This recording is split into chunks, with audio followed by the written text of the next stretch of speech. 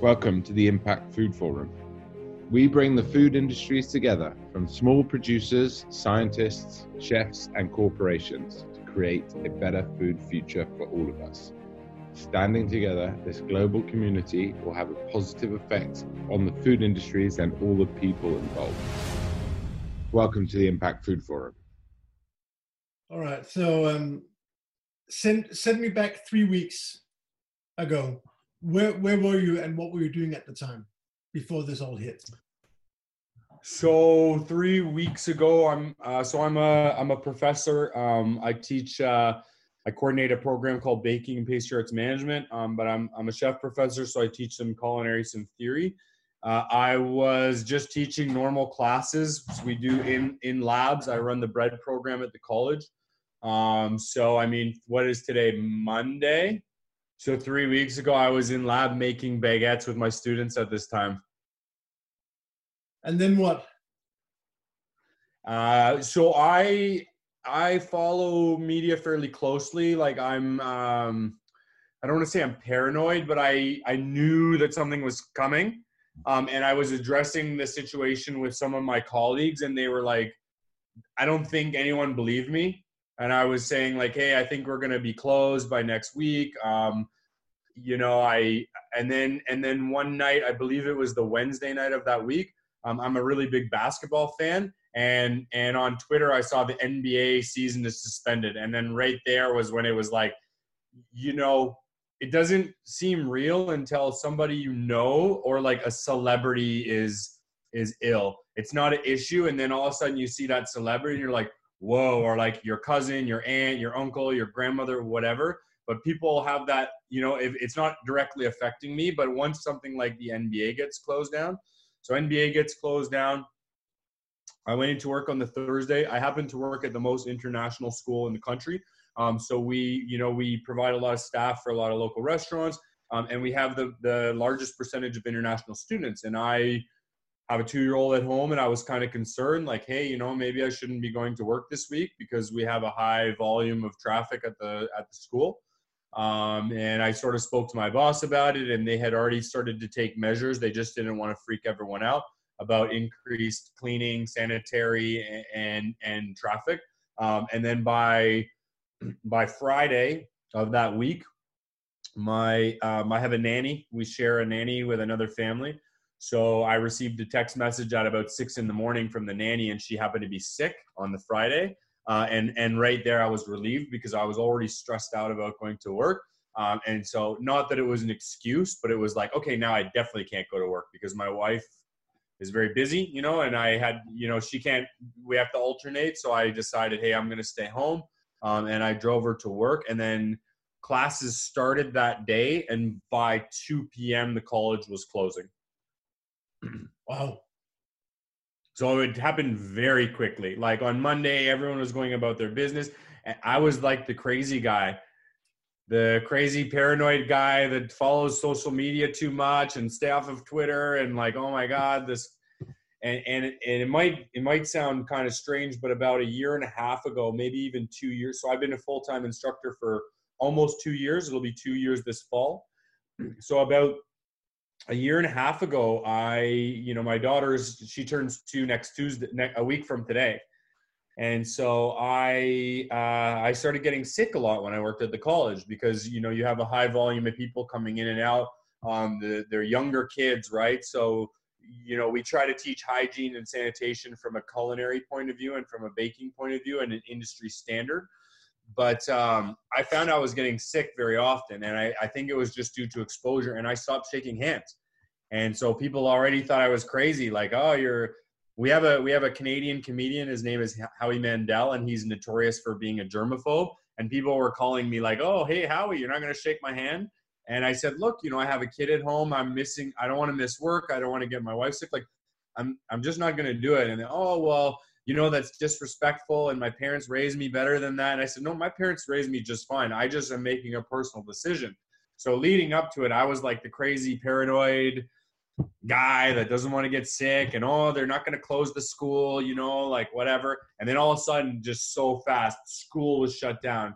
Then restaurants started shutting down. It was like within a week, everything had changed and people were reaching out to me to say, I'm sorry, I should have listened to you. I guess I should have taken this more seriously. Yeah. That's very interesting. You said that with the handshake, because that's the thing I've been thinking about. Yeah, I wonder if our culture, if our culture is going to change that way.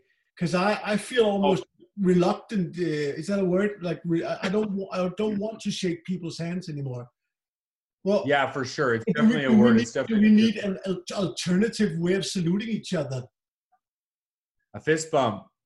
So I just found that, you know, I maybe overthought it. So I kind of stopped shaking hands, but then every now and then someone comes up and they go to shake your hand. And now, so I spent 5 years working for Daniel Boulud. And every day when you show up at work, the first thing you do is you shake everyone's hand. So you go around the kitchen, hey, how you doing? You shake everyone's hand, then you go to work. And so like I was trained to do this. And I first started that in my classroom. I would shake all the students' hands, but then I was getting sick all the time. I think that people will stop or at least not do it as often. It won't be as formal of a greeting. You know, I will still shake your hand if, for example, we are, you know, making a deal or something significant. Hey, congratulations, you had a baby. I shake your hand, but not just, hey, nice to see you. Like the colleagues that I see every day at work, I don't need to shake their hand every single day, right? Yeah, that's super interesting. I wonder if it just makes so much sense that we have salutes like this, or the Muslims have. Yeah, yeah, that's a good. They've been doing it in places around the world where they had pandemics before, big epidemics before. So it really makes sense. But it's just us in the bow. Yeah. So how would you say that the COVID-19 has affected your life now in the situation you're in now? How is it different? Well, that's such a great question. I mean, I am extremely fortunate. So I worked in restaurants my whole life. You know, I worked in a lot of Michelin overseas. I did private chefing for a while. And my wife is a cancer survivor. And I also, when I was cooking for Danielle, I had a really bad hand accident. I had to have multiple surgeries from a cut. And so at about that time when my wife was sort of like becoming cancer free, I decided that I didn't really want to work like that anymore. And I got into teaching. And now I had always thought that teaching is what people who can't cook do. And I always kind of like, you know, I was like a hardcore, like 7 a.m. to 1 a.m. I wanted to be in the restaurant. I was cooking all day. I wasn't the sous chef that sat in the office. I like to be working. I like to be hands-on. And I don't know, it just happened like, hey, I don't want to be the one who's working these hours. And so I started teaching. And I was only planning on doing it for a couple months, have the baby, teach, and then go back and you know, open a restaurant, be a chef again. And I just started to really like it. And I was very fortunate. It's very difficult in Canada to get a full-time teaching position. People teach for 10, 15 years and still don't get full-time, and they go contract to contract. Now I have a good background. I don't want to say like I'm the best chef ever, because I'm definitely not, but I have a good background, and I brought a different view to the college, and I have a specialty in breads. And so I'm an idea person. So I had all these ideas, and a full-time position came up and I applied for it. So now that we're in this situation, I'm just so lucky because while my life has changed drastically, I'm still working every day. I taught a class online this morning. So for the college, you know, I'm baking things at home and doing demos live for my students, and they sign on a Zoom call and we cook. The harder part for me is coaching them with what are they going to do upon graduation. You know, some of my students say, oh, I emailed this restaurant, but I didn't hear back from them. And it's very difficult for me to say, like, look, you're not going to hear back from them for a while, because first of all, they have to worry about their employees and their self and their family and their business, and they don't know how they're going to pay their rent. So from my point of view, I'm working from home. I'm still getting paid. I'm healthy. I mean, look behind me, right? There's a whole wall right beside me here. There's 10 kgs of rye grains there. I have a flour mill and a 15 kilogram spiral mixer. I have, 80 kilograms of bread flour. I have 20 kilograms of all-purpose flour. And this isn't me hoarding. I just always have this here. I have a bag of pizza flour. I do a lot of recipe development for companies, so I get ingredients for free. I buy some. I do a small distribution that I sell bread out of. I've put my micro bakery on hold, so I'm not currently selling any breads because I'm just not comfortable. It's all my friends and my neighbors, but I realize that, you know, they're friends and neighbors, but the moment I pass something on to someone and someone gets really sick, then it becomes a lawsuit or a serious issue. So as much as it's probably safer to buy a loaf of bread from me, legally I can't be selling bread out of my house. So I'm just putting it on hold, and then we've just been producing for those who are in need. So I've sent a message to my subscribers and said, you know, if you're out of work, if you really need a loaf of bread, like, let me know, and it's free. If you're paranoid, go to the bakery. If you don't want to go out, you know, one of my members, his wife they have a 6-month-old child. So I said, look, whenever you need bread, just give me a few days notice and you don't have to pay for it. I'll make it for you. And then I've also reached out and offered coaching for everyone. So, you know, everyone in the world is trying to bake bread at home right now. And I have a good knowledge of it. So I've told my group, like, look, if you want sourdough starter, I'll leave some on my front porch. I'll walk you through it. I'll help you bake. And, you know, in some ways you're cannibalizing yourself, because when things go back to normal, you know, but I also feel that this is just beyond, you know, my personal gain. This is about everyone. And I also feel like if I'm very helpful to those people, you know, chances are they're not going to be able to bake the bread as well as I do anyways. You know, maybe I'm wrong. Maybe a couple of them will, but like the chances are they're going to appreciate the gesture. And when this is, I don't think it'll ever go back to normal, but when this is sort of normalized, I think they'll come back and purchase from me. So, I mean, long answer to your question, but things have changed massively, but I'm one of the lucky ones who's not, I don't have to worry about rent. I have a roof over my head. I have lots of food. I'm able to provide food for some people in my community that are in great need right now. And I think that, you know, I'm scared and I have some like anxious feelings at night and whatnot, but I also have to look around me and realize like, hey, I have, you know, a beautiful daughter. She turns 2 next week. My wife is working. I'm working. We have paychecks. We don't have to worry about our rent. We don't have to worry about our food. So, I mean, on the grand scheme of things, it's affected, but not in the way that some people have been. You said when things are back to normal, when you get back to normal, if we ever get back to normal, what's the first thing that you're going to do differently, you think, after this? If you go back to your class, an example.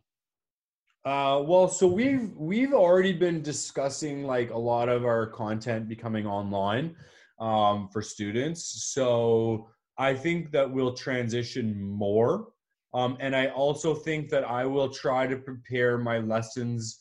We have what's called UDL, which is Universal Design for Learning. So say, for example, you have a student with a learning disability and they can't read a PowerPoint or a recipe.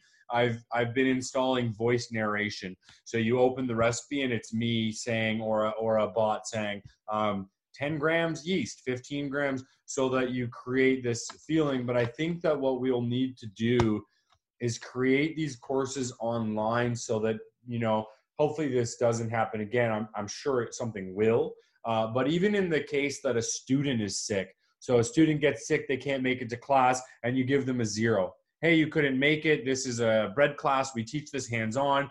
You can't do it. I think that's a really way of the past. I don't know if you went to culinary school, but when I did, if you were late, they locked the door. You can't come in if you're 5 minutes late. Well, I don't have that policy in my classroom because it's a different world. And like, you know, the students that want to work hard and become chefs are going to work hard and become chefs. The students that are just there to like do whatever program, they're going to do it regardless. So I'd like to create these online modules so that if you're sick, for example, I can say, hey, you know what? You were sick, but I'd like you to watch these videos. Here's a step-by-step tutorial. You know, you don't have to expect people to make things at home, but I think just creating that like other way of learning and the other way of teaching those materials will be a big thing. So from a work point of view, from a life point of view, I just want to go, you know, I want to go to a basketball game. I'm a big Raptors fan and I get really good tickets through my father-in-law. And I had one for the week after everything closed. I had courtside tickets to a basketball game. And so like that obviously got canceled and I just want to watch a basketball game. Yeah. Yeah, that's how I feel too. The worst to me is the long prosperity there is of going to a concert, going to a theater, go to the movies, go to sit at a restaurant. And I wonder when, thing is that here in Sweden haven't really closed down. Denmark closed down a lot harder than it did in Sweden. Still, people are keeping their distance, of course. I wonder if this will be so embedded in us because it was such a scare that we always will keep our distance, that we won't stand close together at a concert. And I think that's what I'm going to miss the most.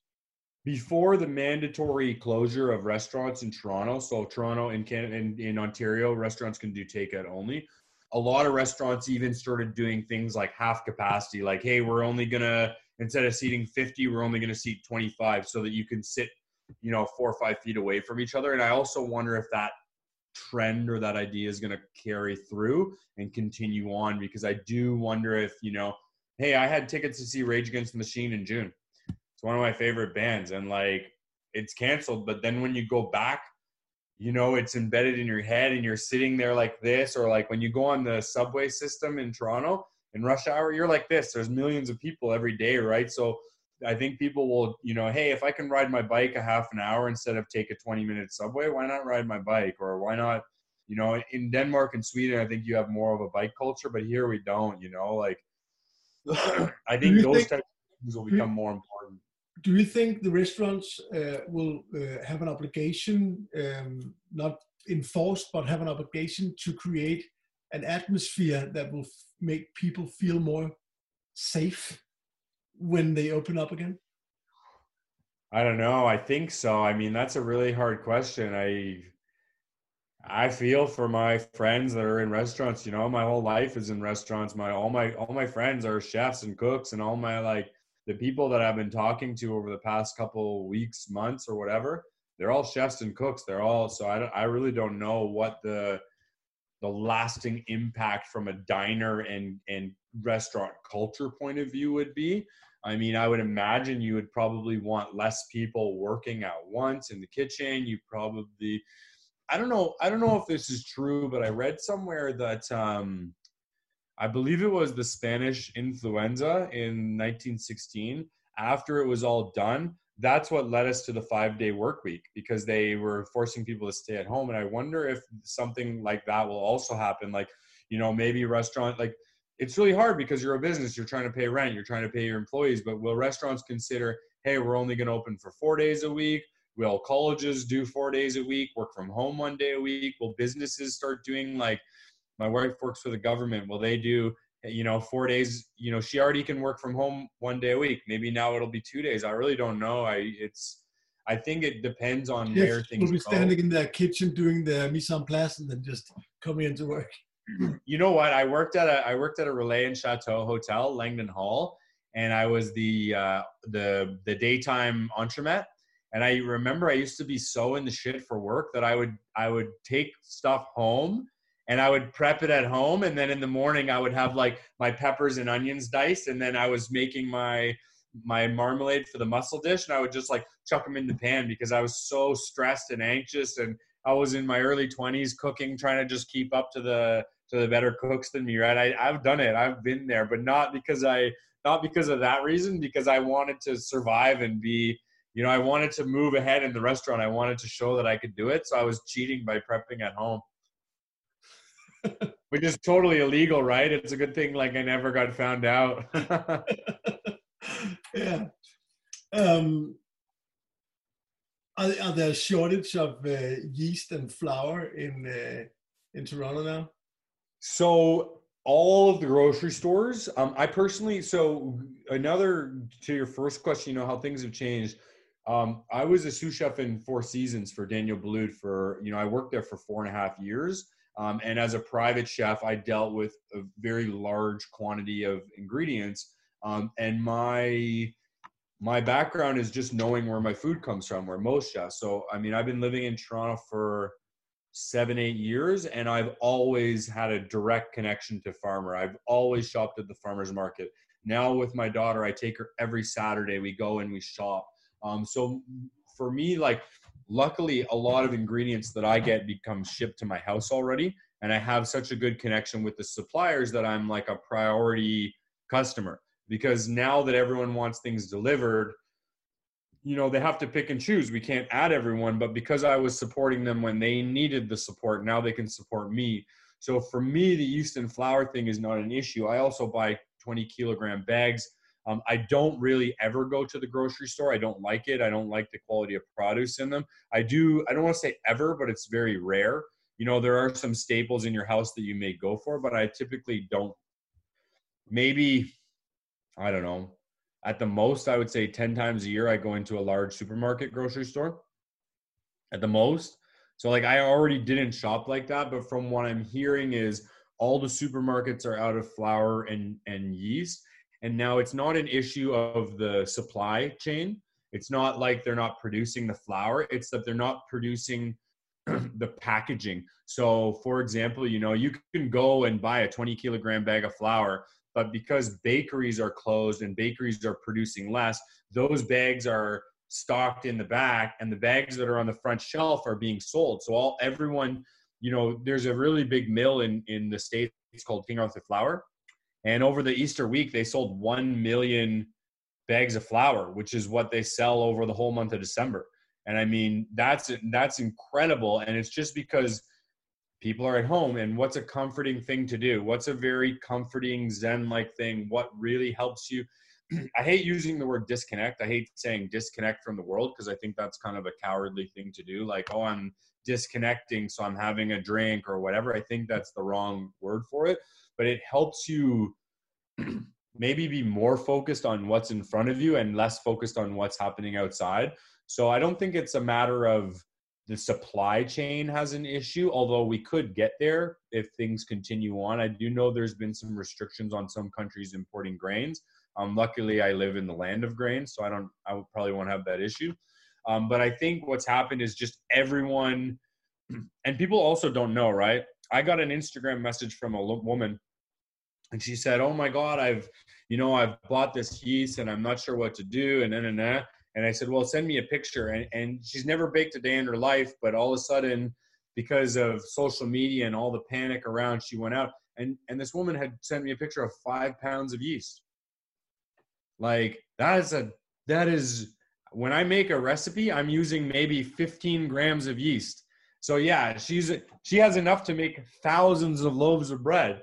So then the other part of it is other people cannot access that because you've just bought it all. And now, you know, you only really need, you know, if you buy a kilogram of flour, you're going to make yourself anywhere from 2 to 5 loaves of bread, even one if you make a giant loaf of bread. And like, that's going to be your 2 weeks of bread. So you don't need to be like me and buy 20 kilograms. Now I produce bread for social media content, for customers, for my work. So I do have it and I've always had that. But I think a lot of the issue is not the supply chain, is more the packaging and the availability. So like those shelves will be restocked. It's just a matter of time. And then people panic and they say, oh, the shelves are full. I should buy 10 bags of flour, because they don't really understand what they're doing or what they're making, right? Do you think that more people should buy like you do?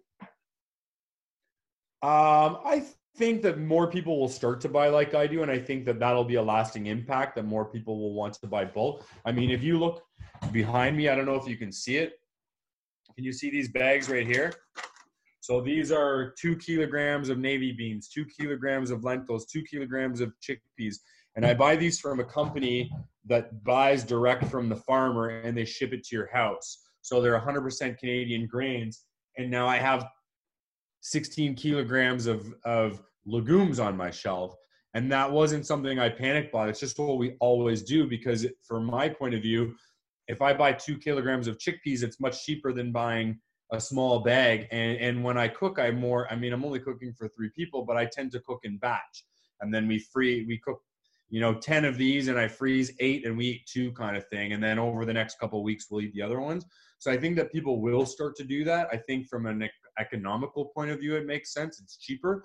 It's just a matter of, being sensible about it. Buying 20 kilograms of flour and sitting on it for 6 months doesn't really make sense from a freshness point of view. But if you're able to use it and produce it, you can also do something like, hey, you know, I'm going to go buy 20 kilograms of flour, and I message my neighbors and surrounding, hey, I'm going to buy this bag. Let's go in together. Let's split it together. It'll save us all a few dollars, kind of thing. Thank you. What you just said there was exactly what we needed. That was fantastic. Really, really good input. Thank you very much for that one. Yeah, pleasure. That was really, yeah, you just hit it perfectly. So, on the other side of the flour thing is a lot of people have been jumping on making sourdough, right? So I'm sure you've seen this trend on social media. I don't know if you're a Instagram guy, but like my social media has never been busier. I think I have like a professional account. It tells you how many profile visits you get. I typically average anywhere from like 1,200 maybe to like 3,500. And that's if I'm really actively baking. And right now it's like 9,000. You know, I usually gain 100 to 500 followers a week, again, depending on if I'm active, if I'm not. And I probably gained, I don't know, like in the past month, I've probably gained 5,000-6,000 followers. So I think that, you know, people are like, oh, okay, there's no yeast, I want to make sourdough, or you see it on social media advertised. One of the problems for me with that is that it's an advanced bread. It's not like, I don't want to say you can't, because obviously you can do anything you put your mind to, but it's not like you can decide, oh, I want to make sourdough tomorrow, and then now you have a restaurant caliber bread. It takes years and years to perfect the skill. Now, I don't think it's not that I mean, it's not a bad time to try. It's not a bad time to learn a new skill, and hey, why not? But there is also the side of what I've been encouraging some of my followers is saying, hey, you know, that's great that you want to bake sourdough, but why don't you bake these recipes first and get a general knowledge of how to make a loaf of bread in general? Yeah, and save yourself the money and not discard any flour and not mess up the loaves. Like, you need to start somewhere and develop some form of skill. When I teach a 101 class, a bread 101, I never do sourdough, because I think that you need a few skills first, you know? Yeah. I think it's really interesting that now people, they tend to bake a lot and they cook a lot, and it all speaks down to our point of view, our narrative.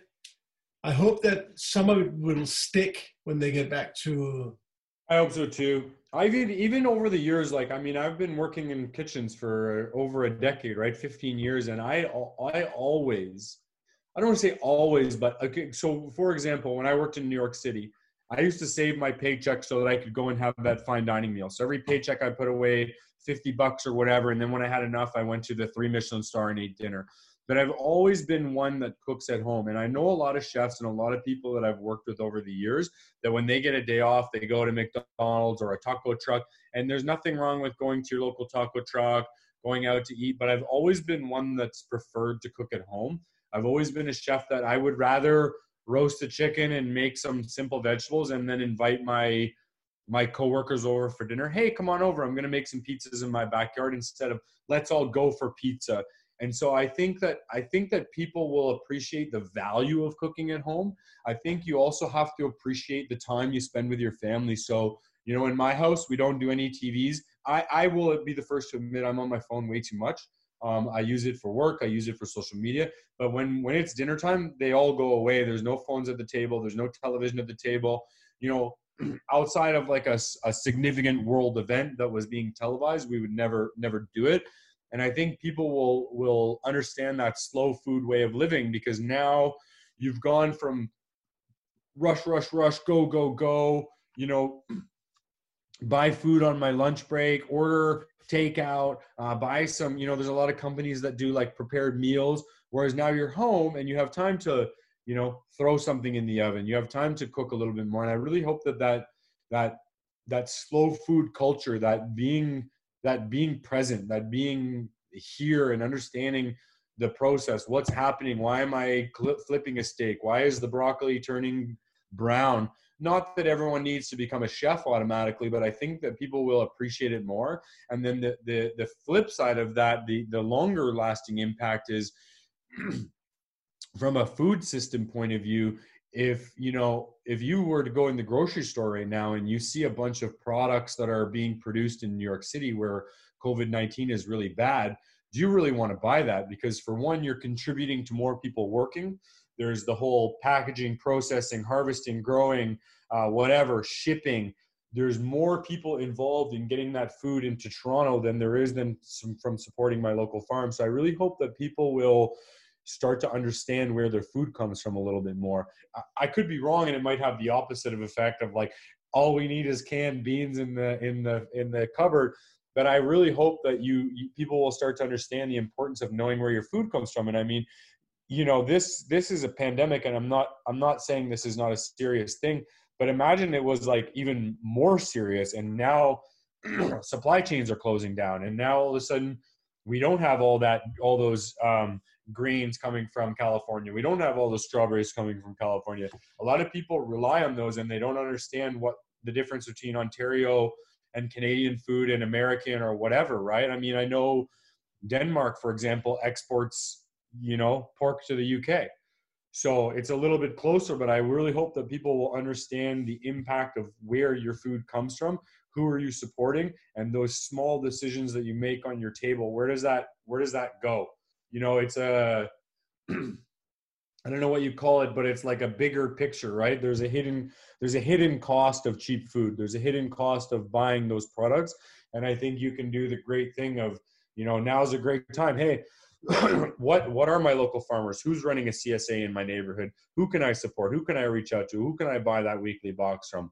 I think people can really take, I don't want to be the idiot that says turn a negative into a positive. Oh, it's not that bad. You'll find out where your food comes from, because it's not about that. But I really hope that is one of the impacts on the food chain. Yeah, fantastic. One of the things that really pissed me off before this whole COVID-19 thing is we have this. It's like an expression, a term that they made up. It's called a meal solution. So everyone was talking about the meal solution. No one was talking about what the real problem was. So it was all about the solution, and no one was addressing the problem, that people didn't either one put down the time, invested the time, prioritized the time around the kitchen. Prioritize time, yeah. They didn't do that. Or they didn't have the knowledge, or they simply didn't care. To me, sorry. No, go. Yeah, it seems to me like I'm 41. It seems to me like we in our generation have had we've been really trying to put the bar on. Well, when we cross the finish line. At the end of the day, we don't cross the finish line when we sit down as a family and having a meal. We cross the finish line and relax when we sit in front of the TV. I think that's wrong. I think we should go, finally, we're in the kitchen. Now we're together. That was the objective of having a family, really, right? It wasn't just sitting slowly in each ring corner of the sofa, dying with your smartphones in your hand, right? That's such an amazing point. So I am like, I think most chefs are. I can tell just the way you sit in your chair that you're probably like me, and you probably don't sit down for much in the day. You're kind of go. So I always have stupid projects on the go. I grow cannabis. I'm a medical user. I've been doing it for about 20 years, back when it was like really illegal. And I have a little garden. It's only a few plants. I'm within my legal limit. I really enjoy it. So for me, instead of turning the TV on, I go and I'm in the garden, or I'm outside in the backyard, or I'm reading a cookbook. But I will do television. And now I love my wife, and she's amazing, and she does a lot of amazing things. But she is more that. I've crossed the finish line. I'm on the couch. The TV goes on. And so what we've done during this time now is we've decided that unless it's Friday or Saturday night, which is a weekend evening, we limit the television to 1.5 hours, which is 1, maybe 2 episodes or 3 episodes, potentially a movie. We watched a brilliant movie last night called Fantastic Fungi, and it's about mushrooms and mycelium. And mycelium networks under the soil, and how mushrooms can help. They actually talk even about fungus for like pandemic and how to heal it. And now we've set that rule because it also is easy to have that busy day and say, oh, I've crossed the finish line, turn the TV on, and next thing you know, you've just watched 3 episodes of Tiger King. and you just spend. Yeah, and it's this like it's great. Don't get me wrong. I watched Tiger King. I enjoyed it, but it's the stupidest show. It doesn't change anything. It doesn't teach me anything at all. Whereas at least with watching Fantastic Fungi, we're learning. We're still being productive in some ways. So what my wife and I have done is just that of like, hey, you know, let's limit it to 1.5 hours because we are already in the house all day. We are also now, you know, I went from doing a hands-on job to all my classes are on a Zoom call. So I'm on my computer from anywhere from 9 till 4 or 5 p.m. And because I have a young child, often that goes further into the evening after she goes to bed. So we've been just trying to limit it. And I think that what you said is just goes back to that appreciation of where your food comes from and appreciation of cooking. Mind you, I try to cook every day, but what we might do is something like, you know, we roast a chicken on Sunday, we shred some of the meat. Hey man, I even have an Instant Pot. I pressure cook a chicken and shred the meat. And then what I'm doing is on Tuesday, I'm cooking, but all I'm doing is putting a pot of rice on and maybe some vegetable in the oven. Or a lot of people that aren't chefs may roast a bunch of veg on Sunday and kind of reheat it. But what I'll do is just cut the vegetables up and I have a container, dump it on a pan, throw some oil on it, throw it in the oven, some pork fat, whatever, and kind of roast it like that. And I think those two, my point and your point, go really hand in hand. And I think that it'll, you know, chefs are already doing this, but I really hope that the general public will see the importance of, you know, hey, this is why we have a family. This is why we have a house. This is why we celebrate mealtime, is that, you know, this is our time to connect with each other. And you're right. You know, I'm guilty of it. I'm sitting here on my wife's watching TV and I'm doing this. And she's saying, get off your phone, pay attention. I'm like, well, I'm not watching. So what's the difference of me staring at my phone and the TV? Oh, well, it's so different. You're distracting. I'm like, well, maybe you're distracting me with the TV on. Like, there's really no difference of sitting in front of your phone or your iPad and the TV. It's the same idea, right? It's just the saddest image in the world is just a husband and wife lying in bed and both their faces are lit up by the screen of their phones. It's just the saddest image in my head. Yeah, I totally, and I see it all. You see it all the time. Yeah, I see it in the house. So I have a final question for you, and then I'll let you off the hook. And thank you so much for doing this, by the way. And I think we're very much alike. That's what I love with people from Canada. Denmark is the Canada of Europe. You know that. Yeah, sure. You know, funny because when I was looking at restaurants, so I wanted to do a stage. I'd done a few stages in my career.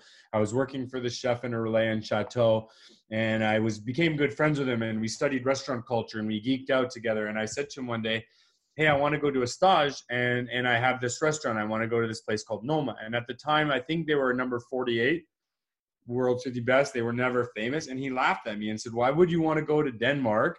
Why wouldn't you go to Daniel Boulud or Thomas Keller, or we're a Relais Chateau and we have all these connections? And I said, look, I think the culture of the food in Denmark is much more similar to Ontario. The climate's the same. I think that, I don't know because I've never been there, but I think the way of life is much more similar to what it is here than outside. And that's why I want to go. And he was like, oh, you're crazy. What are you doing? And then I went, and of course they went super famous. And now he says like, he's the chef at a really good restaurant now, and he says like, oh, well, I'm from Newfoundland, and we've always focused on Scandinavian cuisine, and I've always known that was the future, and I was doing this before it was, and I'm like, whatever, buddy. Like, so I got to agree with you on that. I find it's very similar in so many ways.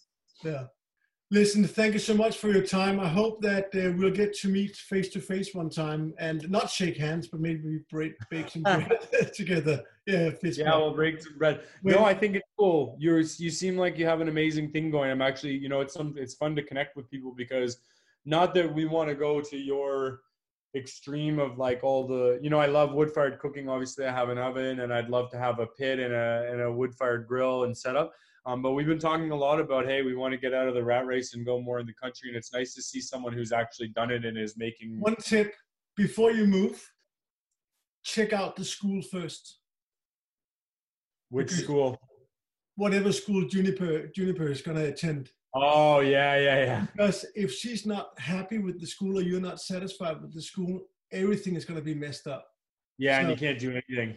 And we just totally chanced it. So we were very fortunate that the schooling here is amazing. But I'm just thinking if the schooling here would have been really bad, our experience of moving out here would have been a lot worse. So that's just fair enough. One tip. Yeah. So thank you so much for your time. I hope we'll speak again soon. Yeah, if you have any recommendations of what I can cook in the wood oven, feel free to shoot me some pictures or some ideas. Oh, I'm gonna send you my book. Oh, awesome! Yeah, I'll take a look. I'll do it. You know, this oven doesn't have it's not a brick oven. It's stone, but it's like a pizza oven, so it doesn't hold the thermal mass super long. So that's the only thing. I don't cook in an oven. I just cook over a campfire, and you can do that. I can do that. I can do that. If you have a fire pit, then you can cook. Yep, I do. Yep, I have a Kamado Joe, so we take the logs out and put it in the smoker and cook over the fire. Oh, that's fantastic. Yeah. We did the whole lamb in my driveway last summer. Oh, you did? Invited a bunch of people over. Yeah, it's pretty cool. The asado thing? Yeah. Yeah, great. Yeah. Thank you very much. Speak to you. Yeah, thank you so much for your time. Say hi to Freddie, please. I will. Bye-bye. Ciao.